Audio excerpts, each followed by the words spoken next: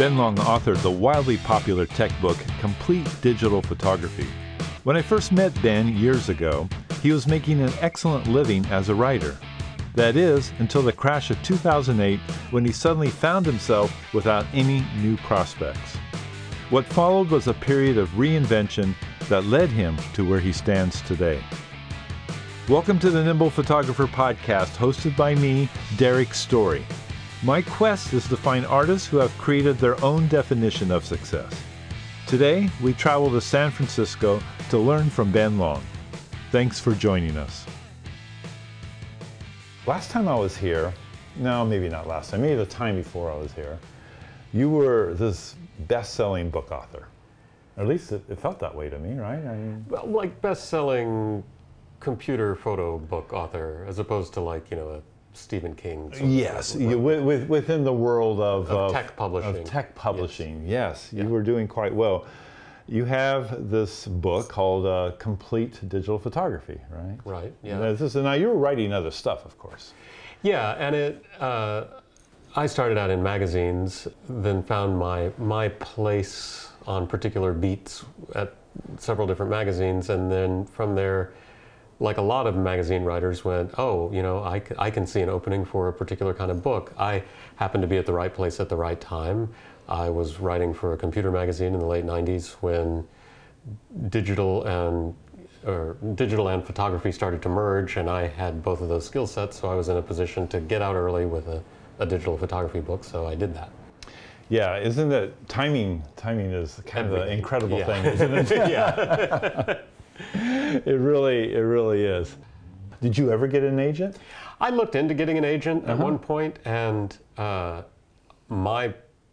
didn't look very far, but the couple that I talked to, it looked to me like their cut was almost exactly the amount that they would make extra for me, so I didn't see what I was going to get. Yeah. Now, I'm not knocking agents, and maybe I wasn't talking to the right ones. I'm just not sure. Tech publishing is not like Stephen King blockbuster publishing. I just don't know if there's a room for or a place for agents in tech publishing or not. It's such a quick turnaround, disposable kind of writing in a lot of cases. So now the theme of this show, this podcast, is redefining success. Okay. Artists who have had to redefine success, which I would argue is just about every artist around today. Yeah. Okay. So there was a point then, and I want you to tell me when you started to feel this, where you started to feel that you weren't going to be able to keep doing the same thing that you were doing and make the living that you wanted. About what point was that, and how did that feel, and what started to go through your head? I'm glad you phrased it that way, because for me it was a point. It was one single afternoon. It was in 2008, which of course was the year of the economic crash. But I had spent most of that year working through a stack full of book contracts. I had 3 or 4 books, and I was just going from one to the other. And I had my head down and was working, and so I listened to the news. I knew that economically things were going bad, but I didn't feel anything, because to me it felt like, what do you mean? I've just got this stack of work here to do. And it was in late October that I finished the last one, and it was this real awakening. It was, the image in my head, of course, isn't true. In the image in my head, I'm typing away on a manual typewriter, and I type the end and pull the last page out and set it on the stack, and I say, oh, I'm done. Well, now it's time to go find more work. And there wasn't any. I was making calls. So the way that I expect it was like this with you also, the way that I was getting both magazine work and book work was either I would pitch something, or a publisher would have an idea and they would come to me. And so I thought, well, I'll go try and make some pitches. Not getting anything. I will ask if anybody has anything that they had me in mind for. Nothing. It was just crickets everywhere I turned. And I remember spending about a week kind of going through this awakening of, well, it's been really fun living life. That's the point where I did define myself as a writer.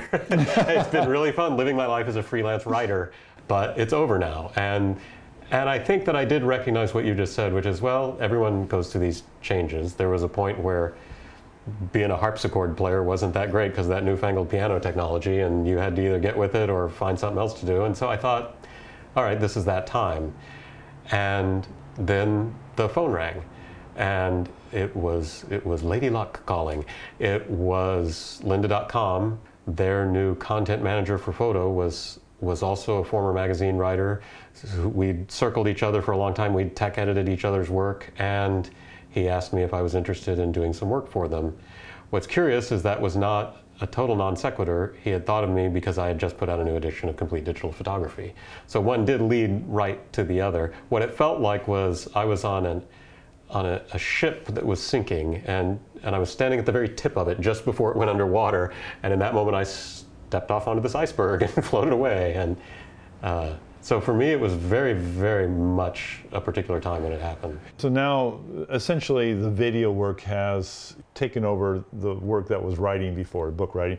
And you're still writing, but it's a different kind of writing. It's a writing for video production, right? Are you thinking about the next reinvention? Or are you thinking that you're just going to ride this off into the sunset? I mean, have you thought about that? Because my experience is that these cycles are happening faster and faster now. It is. There's another question I think that every creative person or artist or however you want to define yourself struggles with, which is, do you want to mess up this thing you do with money? I have a friend in South Africa, a woman who, she works at a bank. I'm going to say it like that rather than saying she's a banker, because I don't know that she defines herself as a banker, but she works at an investment bank in Cape Town, and she is one of the most freely creative people that I've ever met. When she chooses to do something, she just goes in this fearless way and just starts producing work, and it's great to watch. And I've watched her do that with lots of different kinds of photography. And one time when we were in the same place, which doesn't happen very often with someone in South Africa, but I noticed something, and I said, it occurs to me that when you were growing up, no one ever told you that what you like to do and what you do for a living are supposed to converge. And she just looked at me confused, and I said, well, you know, no one ever said, oh, do what you love and the money will follow, or things like that. And she said, I live in a country with 40% unemployment. She said, I'm really glad to have a job. She said, I don't like my job, but it pays me very well. I own my house, and at 5 o'clock, my time is my own, and on weekends, it's mine, and I do what I want with it. And I think what that gives her is fantastic creative freedom, because when she's looking through a camera, she's not thinking, you know, if I could get just a little bit better at this, I could make a living at it. That's never on the table for her, to think that she needs to build it up into something that can pay. And I'm actually envious of the space that she gets to stay in, that I feel like I lost a long time ago. How do you think we fell into that trap of thinking that we had to do what we love in order to make a living? I mean, why did we mesh them together and she didn't? Is it cultural, you think? I think it's cultural. Okay. I think it's this American promise that you get to have it all. You get to make a great living and do what you love to do, and so on and so forth. Whereas, like she said, it's practical here. It's 40% unemployment. Her story was that she had a degree, I think, in environmental studies or something. She couldn't make any money at that, so she got a law degree and got hired by a bank. And someone in the bank said, you'd do better in this organization if you had an MBA. So she went and got an MBA. So talk about reinvention. She was just following, like, what do I need to do to survive? And it led her into a very comfortable place. But along the way, she got to keep the things that were hers as hers. And I definitely feel like I have not, no one's taken anything from me. It's just internally, I mean, I have to imagine you have this also, that every shot you take, you're wondering, can I do something with this? Is this useful to me somehow in a commercial way? And I don't mean that you're a sellout, I just mean, can I use this in a book? Can I teach something from this? Is this good? Is this a good asset for this or that or whatever? I agree with you 100% on this. And in fact, now that you bring it up, it would be kind of nice not to have that in the back of my head when I'm out taking pictures. I think that's one of the reasons when I'm wearing my photographer hat that I do like shooting with these little portable cameras and the smartphone and stuff, because to me that kind of takes me back to my creative roots. I can just do anything that I want, anything that comes to my mind, and it's really fun, and it reminds me of the early days of photography for me. Yeah, I've tried to hack myself into that space a couple of times. I've experimented with going out with my camera without a media card in it, just thinking, what does it feel like to shoot without the pressure of thinking that I'm producing something useful? I'm not producing anything. I don't get to go home with anything. Does that give me, can I remind myself of what that feels like? Because if I could remember that, maybe I'd find a way of integrating those things. And I'm not sure if it is possible to integrate career and this thing that you love doing without tarnishing that thing you love doing somewhat. There's a difference when you turn something into a job. It's not that you don't want to have a job or not that you can't enjoy having a job, but job is different than the things that you do just for yourself. Absolutely. And sticking with photography for a second, we're both familiar with that as well. And that, the ironical part is that if you are doing photography for a living, a big chunk of your time is not taking pictures. Right. And I think that a lot of people don't realize this. And I think this is true for all the different media, that, you go in and you're thinking, well, if I'm a professional photographer, it's really great because I'm taking pictures all the time. No, you're actually spending a lot of time, drumming up business and going to meetings and doing books and, accounting books. Yeah, you're hustling. You're hustling. Yeah, you're hustling all the time.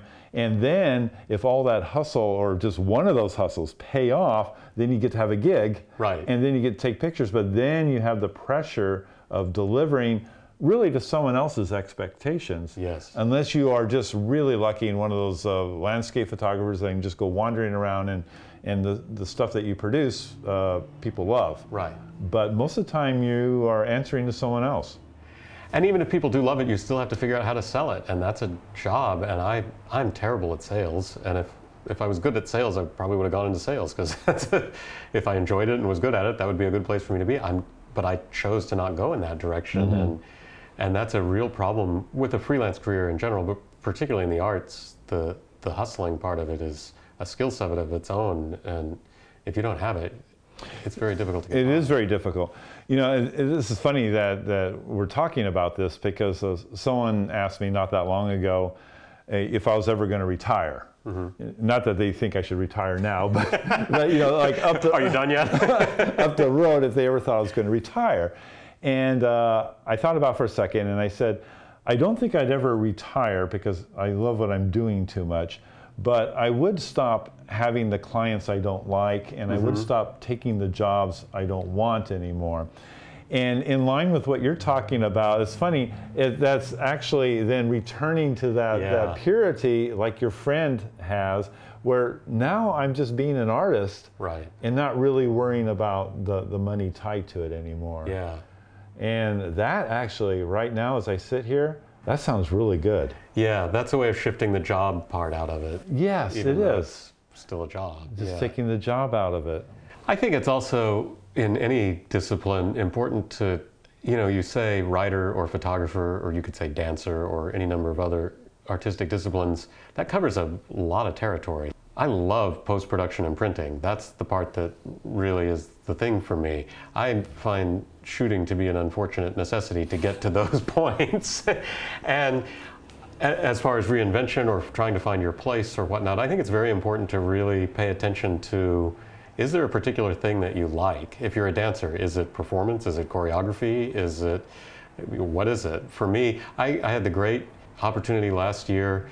This photographer Keith Carter asked me to produce all the prints for a retrospective book that was being made of his. That's the best photo job I think I've ever had. And I never really realized before, this is the photo work that I'd really like to be doing.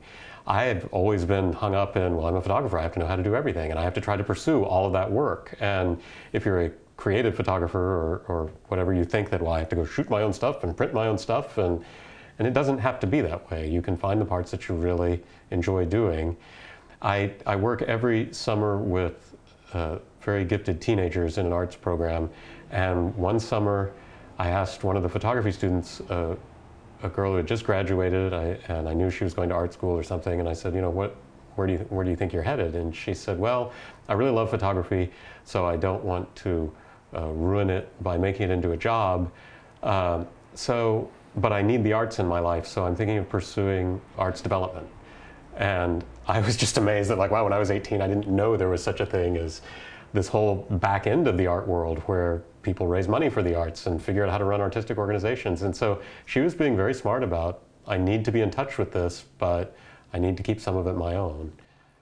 I think that's good stuff to think about. And I think it's particularly good for students that I have in my classes now, and they're saying, how do I become a professional writer? How do I become a professional photographer? And maybe the thing that I should say is, well, why don't you really think about, how you want to divide up your job, your working life, and do you want to protect your creative side more, or are you willing to compromise a little bit with your creativity, to make a living as part of it.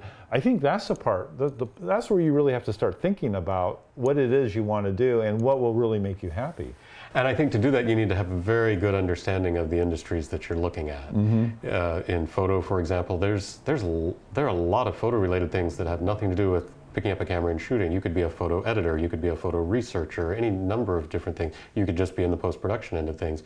With writing, there are a lot more editing jobs than there are writing jobs. If you can enjoy editing someone else's work, that's a great way to have your hands in a writing process, be part of a publication, and not only have a job and be making money, but still have your writing safe from that world, but be making great connections if you want to take a step into being a writer instead of an editor. I love that. I love that. I think that's great advice. So now let's come back to where we started here with the complete digital photography. So is that book gone? Did it just go away? What happened? So one thing that, and I think you've experienced this also, when you get into the publishing world, you start learning about the vagaries of publishing companies and how they tend to get gobbled up by other publishing companies. That happened with me. I went through several publishers as they were consumed by large publishing conglomerates, and finally ended up ultimately working for one of the two big, or being published by one of the two big publishing conglomerates. And they a few years ago decided to not do textbooks anymore, or certain kinds of textbooks anymore. So my book got dropped along with a bunch of others, along with the people in the company who produced that work. And it took me several years to get the rights to the book back because it was still selling, so they didn't want to give it up.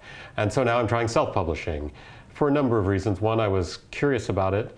Two, publishing has changed to the point where I couldn't find a publisher who was interested in a 500-page full-color book because that was too expensive for them. So Complete Digital Photography is back in an all-new 9th edition that you can order direct from Amazon because it is being printed by Amazon on demand, and so I'm now into the self-publishing model. So it just keeps going, right? And so there you go. As far as your reinvention question, maybe that's it. I was like, oh, now with the help of a friend, I'm a publisher. I never saw that coming. And I'm definitely not going to call myself a publisher because that's not what I'm doing. But you've got to certainly stay flexible. I think the real takeaway for me, though, in this conversation, which I did not anticipate, which is the idea is that do you want to take something that you love and make a job out of it? Or do you want to protect the creative process?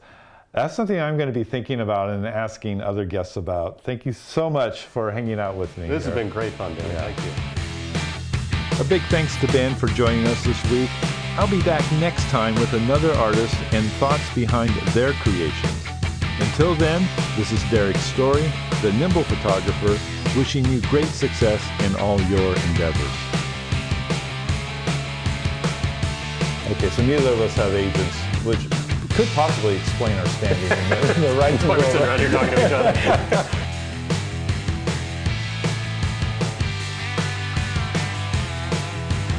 This podcast is made possible by select members of Patreon.